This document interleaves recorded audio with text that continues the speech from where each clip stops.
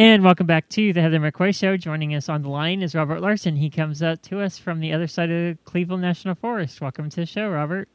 Hi, Heather. Good to be with you. Yeah, great to be with you, too. So we're going to start off the show with a high school girl in Corona. She is being bullied by other girls, certainly something that happens in other communities as well. And this bullying is taking place both online and at school. Again, nothing different. But then there's a scene from the Christmas Story breaks out in our front lawn. Can you tell us how this plays out? Yeah, it's bad enough when you're being bullied at school and online, and like you said, this is what goes on these days. But then when the kids who are taunting you come to your house, and this is even worse. So this is what happened, and the girls, I guess there's a ringleader, the sort of main bully, and some of her friends that came to the house and were taunting the girl through the front door, saying things. And I guess the mother had come to the door, or the mother or the father, they were both involved. And then the mom is telling the girls, you have to leave. You're harassing us, please leave. And they're like, no, make us, that kind of thing. And this went back and forth for a while, and then the girl says, oh, I'm not going to leave. What are you going to do? Beat me up? And then the mom says, no, but my daughter is, and then kind of like shoved her daughter out this door, and she just kind of went at it with the girl who was bullying her, just kind of threw a punch, and they were throwing down and were on the grass in the front yard, and I don't think anyone got hurt that bad. It probably looked bad. I haven't seen the video, but supposedly there was a YouTube video put up. And anyway, some punches were thrown. I guess the girl who was being bullied got the better of the bully, which kind of always does my heart good, I guess. And it always seems to happen, since the kid that's getting bullied seems to have a lot of pent-up rage, too. And a lot of pent-up rage, and the bully is not really expecting it. So, I'm not that I'm promoting violence, but if there's going to be a fight and it's the bully getting his or her butt kicked, I kind of like that. Yeah, and I mean, they're 15-year-olds, so it's not like adult violence. It's just two kids that have had enough of each other, and this is how it plays out sometimes. Right, and so how this played out beyond this is that the police got involved, came to the house, and arrested the mother. And the mother is being charged with suspicion of battery, assault with the deadly weapon, willful harm to a child, and contributing to the delinquency of a minor. I shouldn't say she's being charged. I guess she was arrested on suspicion of these crimes I just listed. Yeah. And I guess there'll be a hearing. And anyway, so it seems kind of like, you were just saying it was kids just having a fight, working things out. But I think the authorities are looking at this like the mom didn't handle this correctly, that when the kids wouldn't leave, she should have just called the police and let the police handle it. No. And the girl's going to still be bullied. And this is what the father said, the father who was not arrested, but the father is saying, look, we're not making any apologies here. My daughter was being bullied. We feel that the altercation proved its worth because we don't have to worry about this little girl coming to bully my daughter anymore. Yeah. And I kind of find it hard to disagree with that, unless there are some facts here that we don't know about. But he's saying, she stood up to the bully, and that's usually the only way you stop a bully. And so I don't think the girl has been arrested or being charged with anything, but the mother has been. So this is kind of sad. And on the one hand, I feel good that a bully was probably stopped. On the other hand, it's like, is the mother going to be doing some time for this? And, like I said, maybe there's some other facts we don't know. Nothing else has been reported, but as it stands, it seems that, this is a thing that's like, okay, boom, we're stopping this here. Yeah, and it seems like a lot of, normal adolescent behavior is now like in the, no book in the police code or something. It's very crazy because, things like this happened all the time in high school. and you just dust each other off and move on. I don't understand why there's need to be charges at all. And where's the deadly weapon, by the way? Yeah, I don't know. So it seems like they were kind of trumping up some charges here, and I made a mistake. I don't think there was ever like the video was put up on YouTube, but there was a video that someone probably took with their cell phone or their smartphone video camera, but I guess the authorities have this, and that's what they're going off of. In that the mom was egging on the fight, telling her daughter to whoop the girl. So Southern accent. What? Southern accent? I don't know. They didn't say anything about a Southern accent, but you can kind of picture that, huh? Yeah, me myself, yeah. But I'm. It doesn't appear nobody's saying that the mom was involved in the fighting at all, but just saying, "Look, go ahead and take care of this." Saying this to her daughter, kick this girl's butt. Yeah, because the mom can. I'm sorry, the mom can tell like how miserable her daughter's life's being made because of this person, and who wouldn't root for that, Yeah, so I hope it puts an end to the bullying. I hope the mom doesn't have to do any time for this. There was $35,000 bail that God, and was released. I know it seems a little bit excessive because they said the bully who got sort of beat up here didn't suffer any really serious damage. Nobody went to the hospital. But I think maybe the authorities are thinking, well, there could have been some serious damage. Kids fighting is a lot like, hockey fights. A few punches are thrown, they get up off the ice, and life goes on. Yeah, and sometimes they end up being friends after that. Yeah, it's absolutely crazy. In Jurupa, the local sheriff has a new policy around homeless camps that show up around town. But you feel that there's something being missed in this new policy. Yeah, there's a story I read. This was in the Press Enterprise about the community of Jurupa, which is outside of Riverside. And there's some areas that are a little bit almost kind of rural out there, but there are some homeless camps in the area, which you and I have talked about other homeless camps in the Inland Empire. It seems like there are quite a few of them.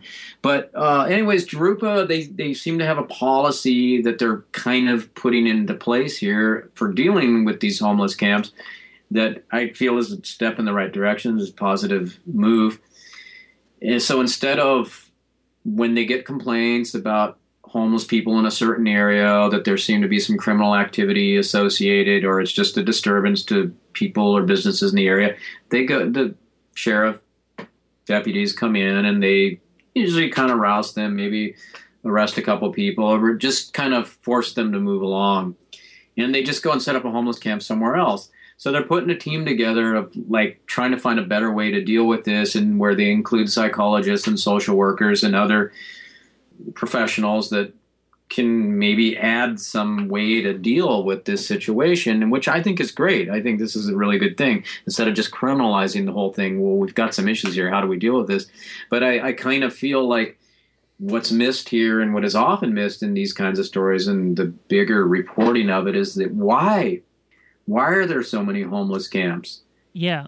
You and I know a lot of reasons why, but it's like the sort of main consensus out there about it is people just don't even want to talk about it. You don't hear about it much on broadcast news. It's just occasionally they'll say, oh yeah, we broke up as a homeless camp, or if there's somebody gets killed or something, you'll hear about it. But it's just like, let's just kind of move along and let's pretend that there aren't homeless camps all over the place. And I think that's a bigger issue we need to be looking at, and what do we do about that? Yeah. Although I as I said, this is a really nice step in the right direction.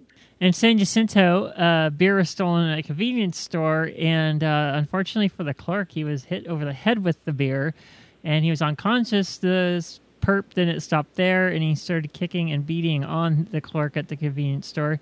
I think he just got out of the coma, you were saying, and this is an ugly story. Yeah, it is really an ugly story. I mean, it's a young guy, 21-year-old, goes into a 7-Eleven and grabs a beer and kind of runs out with it. This kind of thing happens a lot, and it's not a super big deal, but it's still stealing. And a lot of stores have a policy that you don't chase after the thief. You just maybe say something, hey, put that back, and then maybe call the police. But you don't chase after them. That's a policy at a lot of stores. I don't know if there was a policy at this store, but if there was, either there wasn't, or there was, and this guy just wasn't following the policy. But he ran after the guy. The guy turned around, hit him over the head with the beer bottle. Ooh. I think they were saying it was a 40-ounce beer bottle. So this is a, piece of the glass. So that would be bad enough. So he knocked him out with that, and then started running away, and then decided to turn around and beat the guy some more, who was already unconscious.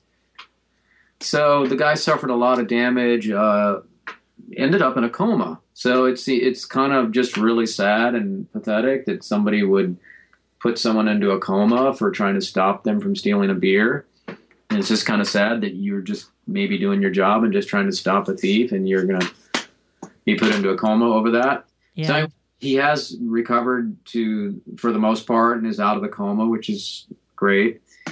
But so the guy is being going to go on trial. They've set a trial date for this, and for June. He's only 21 years old. He's a probationer, so he's already got a criminal record, burglaries, I think a couple of burglary convictions, for which he didn't serve any time, though. He was just given probation for both. Wow. You would think the second one you would have been given some time. Yeah, you would think that. And maybe he should have been, because this probably wouldn't have happened then. Yeah, definitely. So it's a sad story. Real briefly, a drought update in the Inland Empire. The drought update? Yeah.